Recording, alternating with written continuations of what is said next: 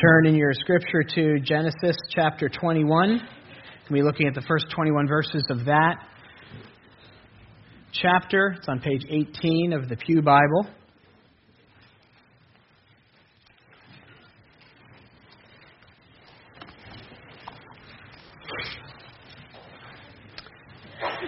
I don't know if you're familiar with Nordstrom's, the department store. Everybody?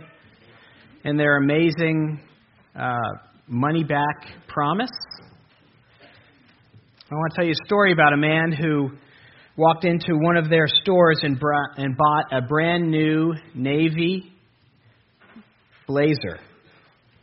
After wearing it pretty regularly for about 6 months, he began to get tired of it because he found that this navy blue blazer was like a lint magnet.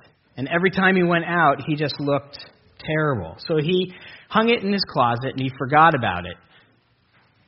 About a year later, when he was cleaning out that closet, the man found this blazer. And while wondering what he should do with it, suddenly remembered Nordstrom's famous unconditional return policy.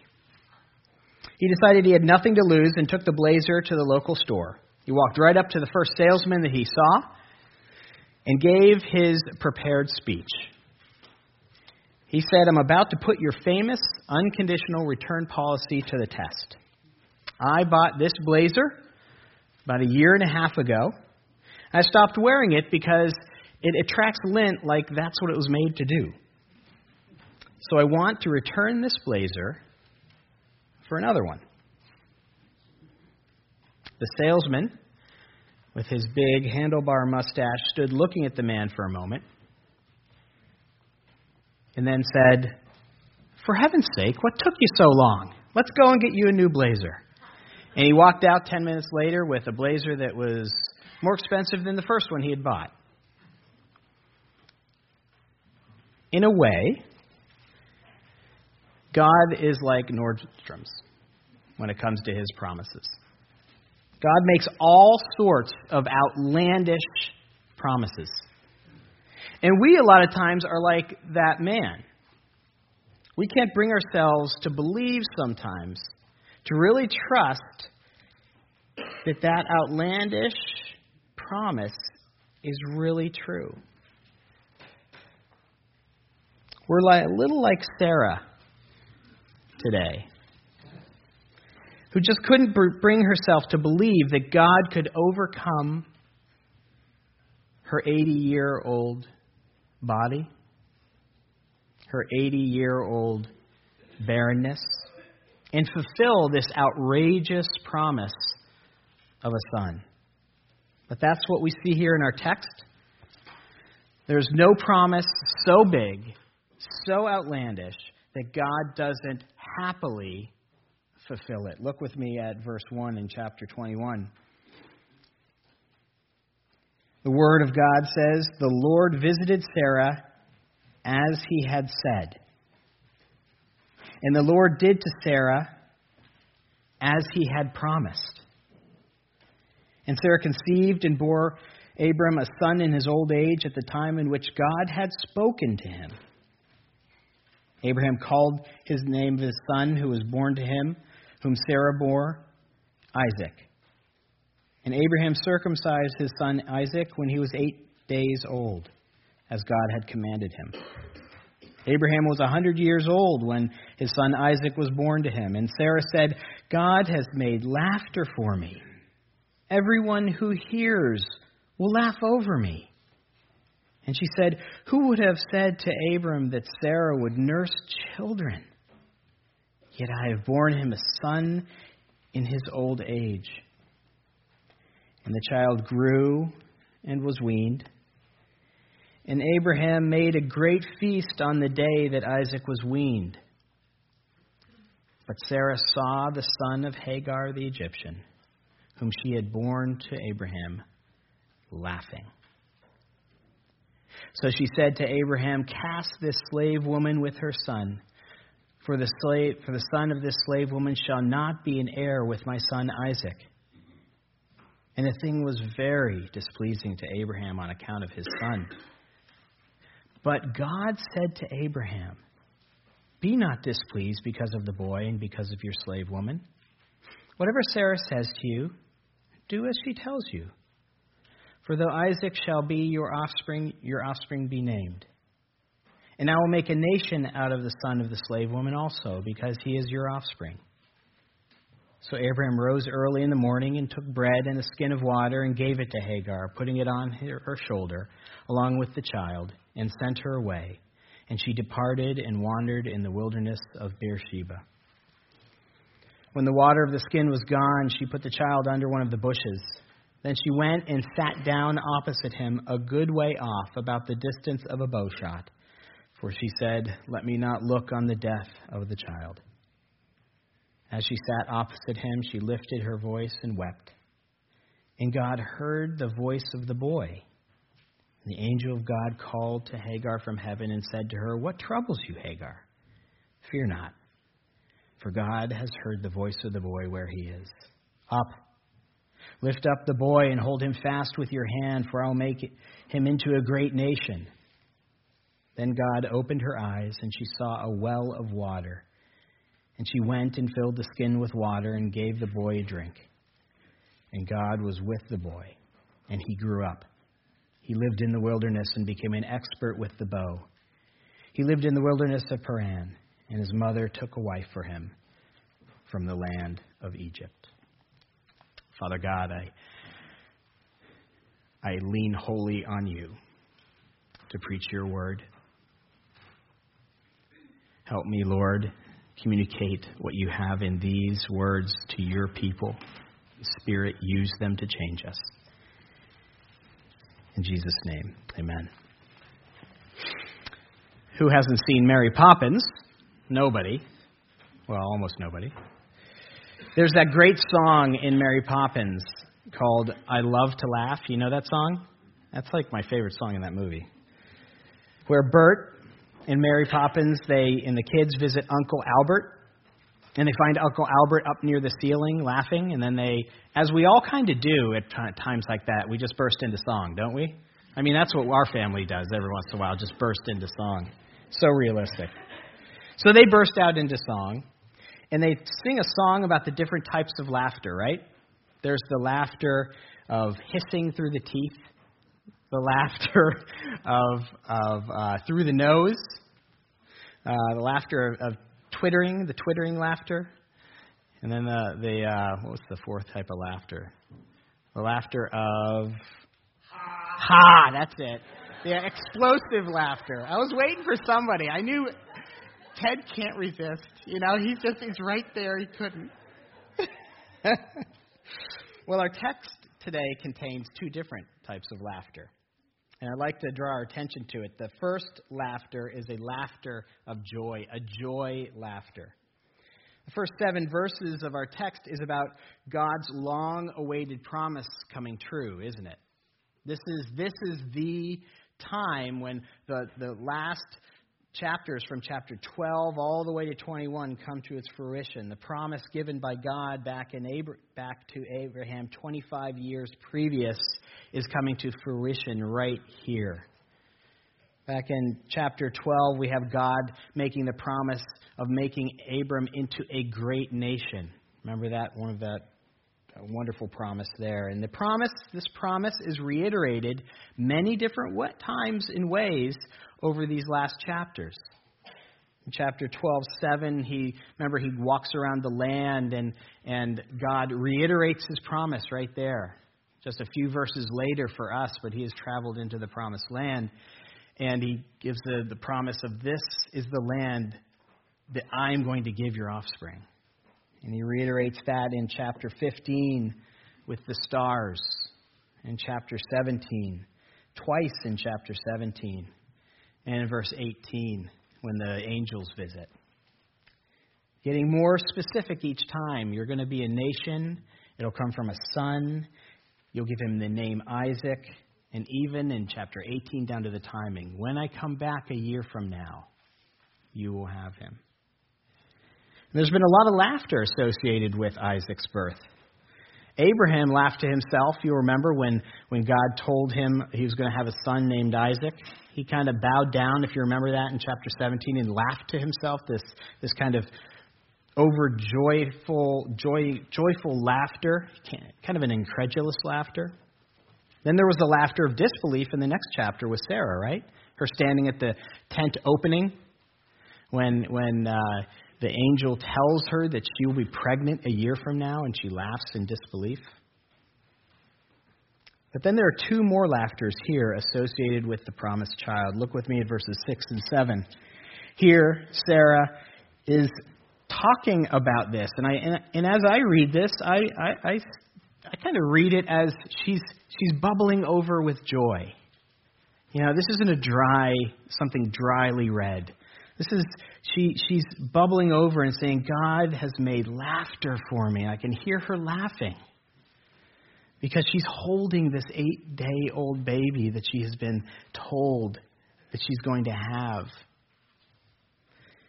She continues and says, everyone who hears will laugh over me. There will be joy of kind of awe and amazement that this 80-year-old woman who was well beyond childbearing age has this wonderful son. And so we have Sarah holding this 8-day-old baby, laughing with joy. What I am going to call incredulous, joyful laughter. Incredulous, joyful laughter. Sarah is incredulous at Isaac's birth. She is kind of shocked and amazed. She's incredulous that at their age they have a son, that she is nursing. She is nursing a baby at her age. That people will laugh when they see her in amazement. She's so well past childbearing age. So she is incredulous, but at the same time she's overjoyed. So she's amazed and shocked, and there's joy mixed in there. This is the fulfillment of a lifetime desire for her. I don't think in our culture we can quite understand. We can kind of comprehend it, but we can't deeply understand a woman not being able to have a baby back then. It was everything. It meant everything. And this is the end of that shame, of that pressure, of all eyes on her all the time. This is the fulfillment of a 25-year-old promise of God. God has come through. She's joyful at that. God came through for her, even though she doubted. So she's laughing this incredulously joyful laughter. Have you ever experienced that? Have you ever experienced that type of laughter? A time when God came through in just an amazing way. And you kind of can't help but have this feeling or even it bubble over into a laughter of incredulous joy. It's amazing.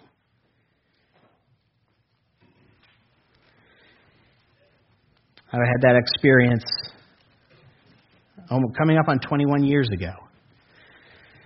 When the doors opened at the back of a little church down in Connecticut, and Carrie walked through those doors.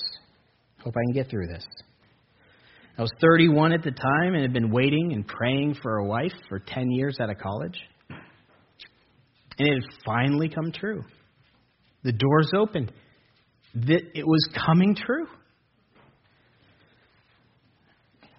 God's promise was coming true in my life. It was finally happening. 10 years. It's a long time in our culture. I remember standing up there with my best man, and there was a chuckle cry. This incredulous joy. Here she is. I can't believe it's actually happening. Here she is. This is it. This is what I've been waiting for. Joyful incredulity. And I think that's what we see bubbling over here in verses 6 and 7. This joyful incredulity. It's really quite a human reaction to God fulfilling outrageous promises. Keeping those promises that we think are beyond His grasp. I was thinking as I was preparing this about the benediction that I said last week. There's an incredulously outrageous promise in that. You know, why we say benedictions in church is so that the body of Christ is left encouraged, is left bolstered, is left knowing that God is with them. And the benediction I read to you last week is, He who began a good work in you will carry it on to completion until the day of Christ Jesus.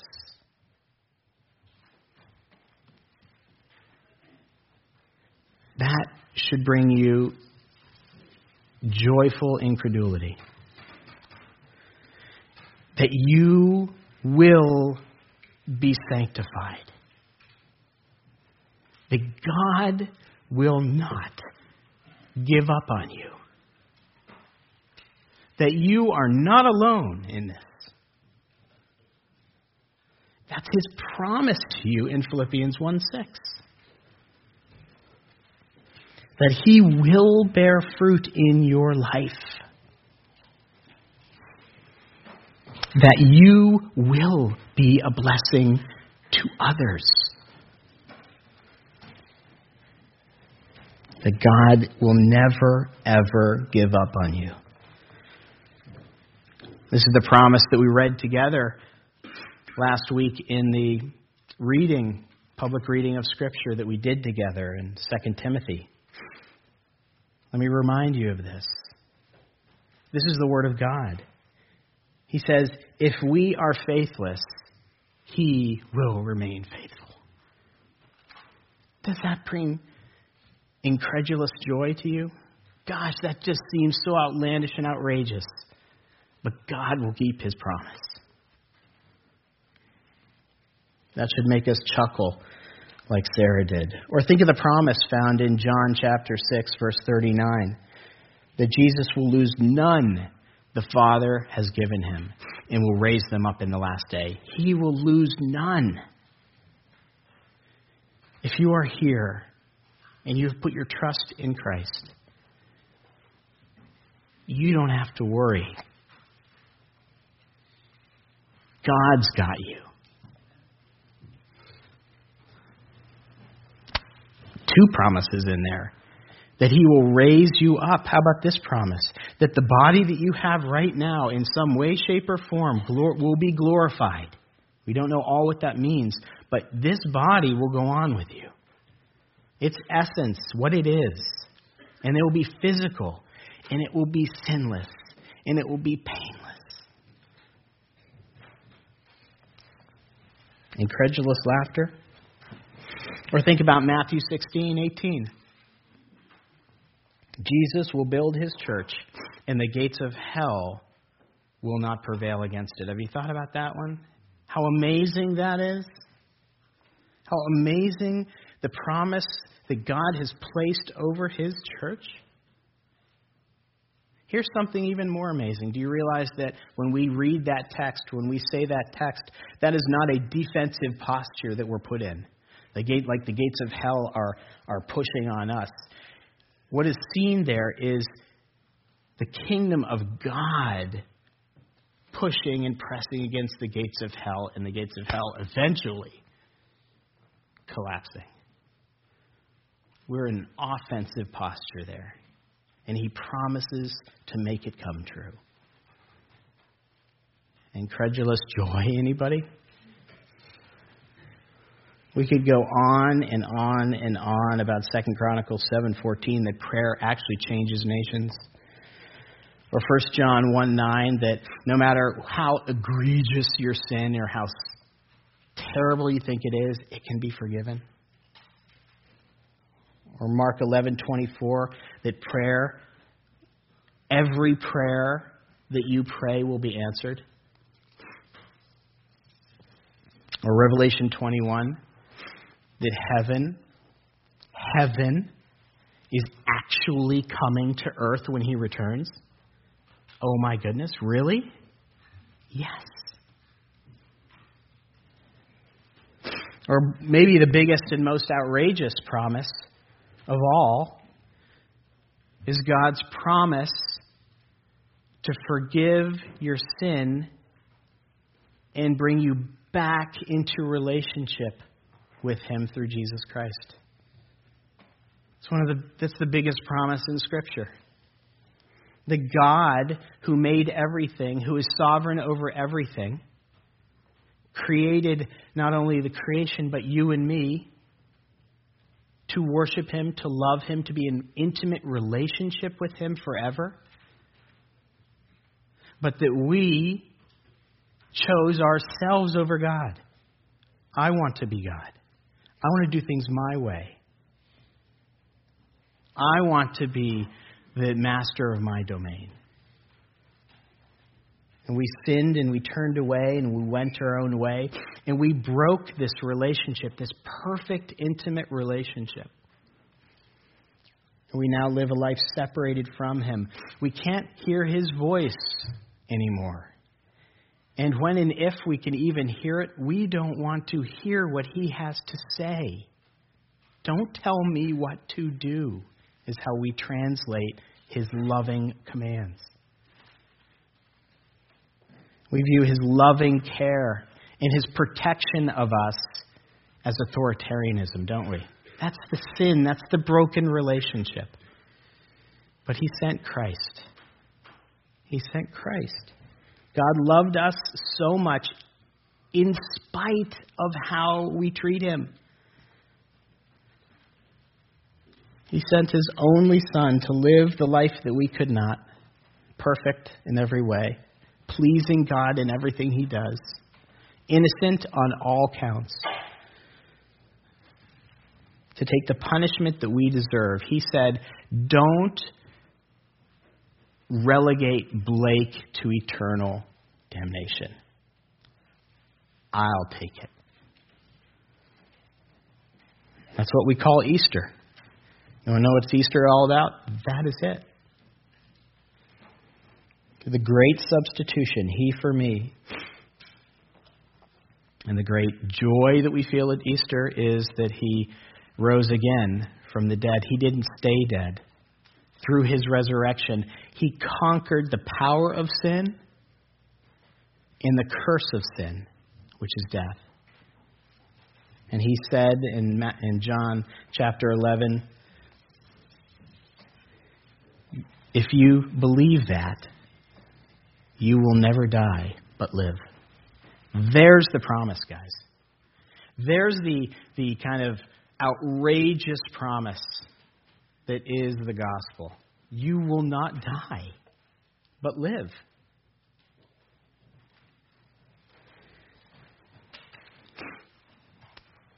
What's your response to that? Maybe you're sitting here and this is an encouraging story, an encouraging thing to hear. Because you have the Spirit in you and you go, it's a great exhale for you.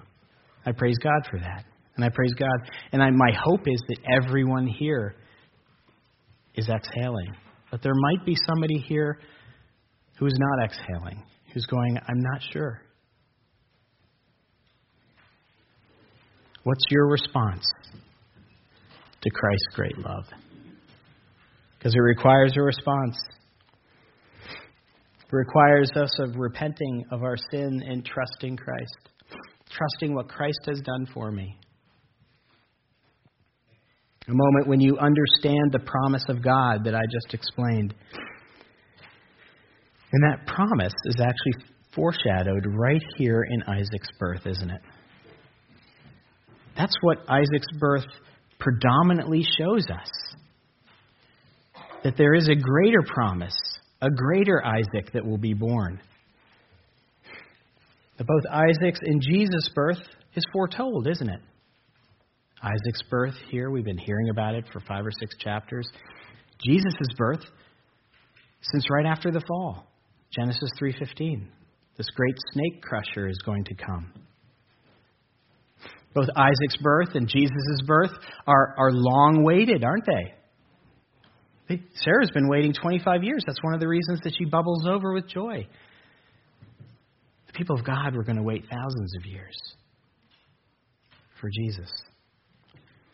The parallel of their miraculous birth. Here Sarah is barren and beyond childbearing age. Mary is a virgin. How are these women going to be? And there's the name given. Abraham was told to name his son Isaac years before he was born. Gabriel visited Mary and said, "You shall give him the name Jesus." Then think about this parallel. Both births are met with both joy and resentment. Both births are met with both joy and resentment. Here it's Sarah, that incredulous laugh. With Jesus, the heavens opened up and the angels praised God, didn't they? But both births were also met with deep resentment. Who can forget Herod with Jesus? And who can forget Ishmael with Isaac? That leads us to our next laughter, which is mocking laughter. Look at verses 8 and 9 with me. It says, "And the child grew and was weaned, and Abraham made a great feast on that day." Isaac was weaned. But Sarah saw the son of Hagar the Egyptian, whom she had borne to Abraham, laughing. Here we are 3 years later. In between verses 7 and 8, or 3 years later. Children were usually weaned around the age of 3. So Isaac is 3, and Ishmael is about 16 or 17 at this time. And we're not told the circumstance, but at that party, holding that baby, Sarah sees Ishmael laughing. And her reaction to it gives us a little indication of what type of laughter that was, doesn't it? She immediately goes to Abraham and says, "Get rid of these people." It was a derisive type of laughter. It was a mocking laughter. If you do a little work in Hebrew, you can see that this laughter was indeed derisive. It's the same word that is used back in chapter 19, verse 14, when Lot goes to his sons-in-laws and says, God is going to destroy Sodom, and what do the sons-in-laws do? They laugh at him, mocking. It's the same word that's used in Judges when the Philistines bring Samson out into the arena at the end of his life. They laugh and they mock him. So Ishmael's laugh is intended to hurt. Maybe a laugh of superiority, or perhaps disrespect or disdain. Whatever it was, Sarah sees it and knows it. So she tells Abraham to get rid of both Ishmael and Hagar. Now, you could interpret that a couple different ways. You could interpret it as an act of jealousy and vengeance, couldn't you? I'm getting rid of this problem. This isn't the first time that she has mocked me. She felt disrespected and was going to use her relationship, her marriage with Abraham to leverage them out. You could interpret it that way. You could also interpret it as she is protecting Isaac's inheritance. If you look at verse 10, she proclaims, "The son of this slave woman shall not be the heir with my son Isaac." She's protecting the land, the money. But it could be a spiritual reaction. It could be a spiritual reaction to Ishmael's unbelief. Let me explain. One of the earliest pictures we have of persecution, Christian persecution, is this graffiti that is somewhere between the 1st and 3rd centuries. And the image is carved on plastic on a wall in Rome and is dated somewhere in the 1st and 3rd centuries. It depicts a man looking at a person with the head of a donkey that is being crucified.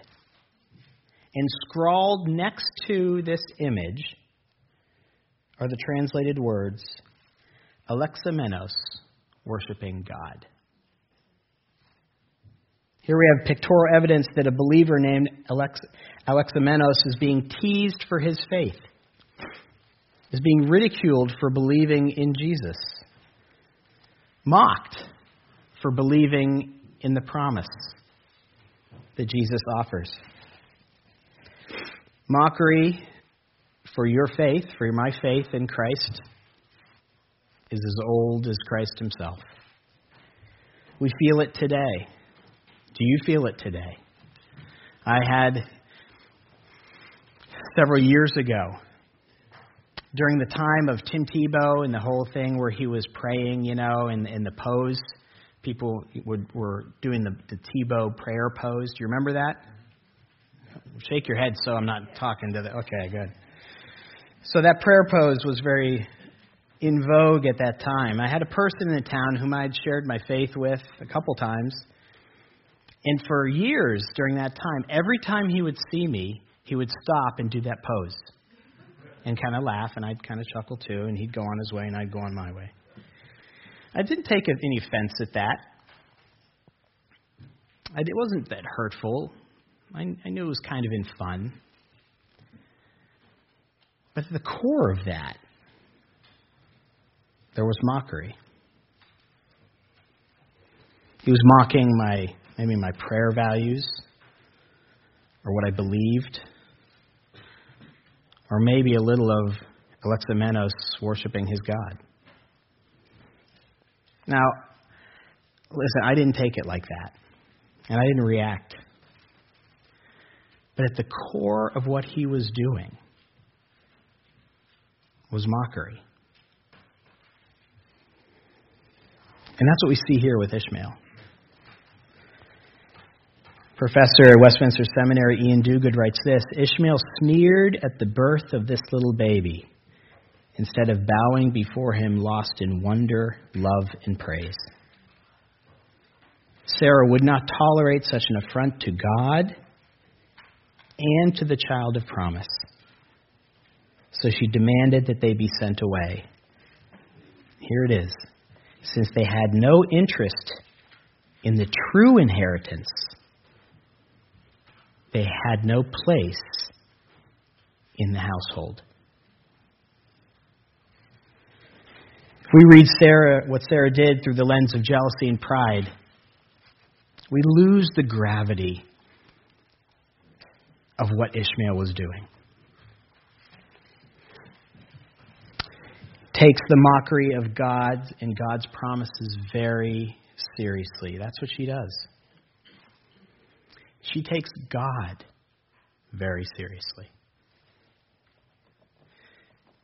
Think about mockery. Think about the third commandment we have. Do not take the Lord's name in vain. A lot of us go instantly to swearing or using Jesus Christ in that manner. But it's not only about swearing. It's about addresses using God's name in a trivial manner. It's using who he is in a trivial manner. It's trivializing God is what he's getting at. It's mocking God. Psalm 1 tells us in no uncertain terms that to sit in the seat of mockers, it describes those people as like chaff. It goes on to say, will not stand up in God's judgment, and they will perish. Mockers will perish.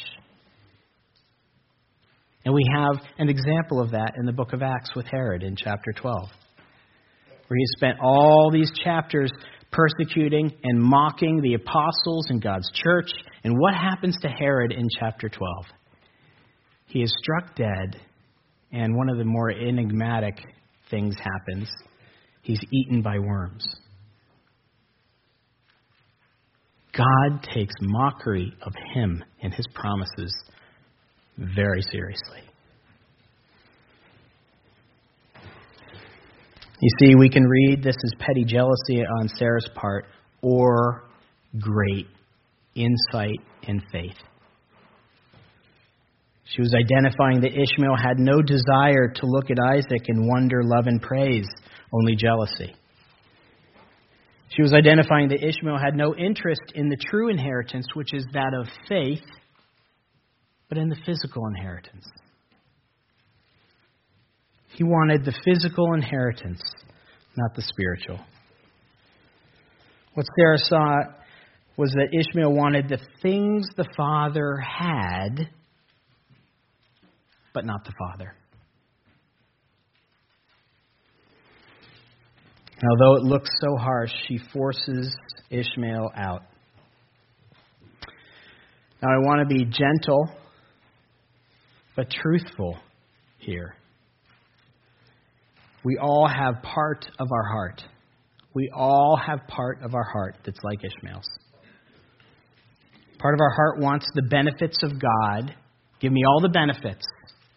Make me feel good. Give me a good life. Give me an easy marriage. Give me an easy comfort life. Give me these benefits. But you don't really care about God. We all have that going on in our hearts. Part of our heart is here in church today because it's the right thing to do. It's what I've always done. It's actually maybe, even if we're honest, a notch that gets us closer to heaven. Part of our heart in joining and hanging around with the church is because it's something I've always done. It looks good. It serves me. Part of our heart does the good and godly things during the week because in some way, shape, or form, it puts the benefits that we read in Scripture a little closer to our grasp. Even part of my heart, in preparing and preaching to you is so that I will look good in your eyes. And in some way, shape, or form, I'm putting God in my debt. Gets me a little closer to that pot of gold. We all have part of Ishmael's heart going on inside us. We want the inheritance. We want the reward. We want the Father's things. And if we get the Father, that's secondary. If we get the relationship, okay. We all mock God. What the expulsion of Ishmael teaches us is that we need to be supernaturally changed towards the Father. We need this text to preach to our hearts, to reveal those areas that we do mock God in those ways. That we desire the things the Father has and not the Father. We need our hearts to be changed so that it's just the exact opposite. I want the Father in the relationship. And you know the benefits that we read about, okay, that's fine. I want the Father. God wants us to move from a have to a want to in our hearts. From what I can get to what I can give in our hearts. From a quid pro quo, meaning I get something, I earn something by doing these good works, to a I've been given, thus I want to please. Falling in love with the Father gives us that sense of abandon and freedom in serving God.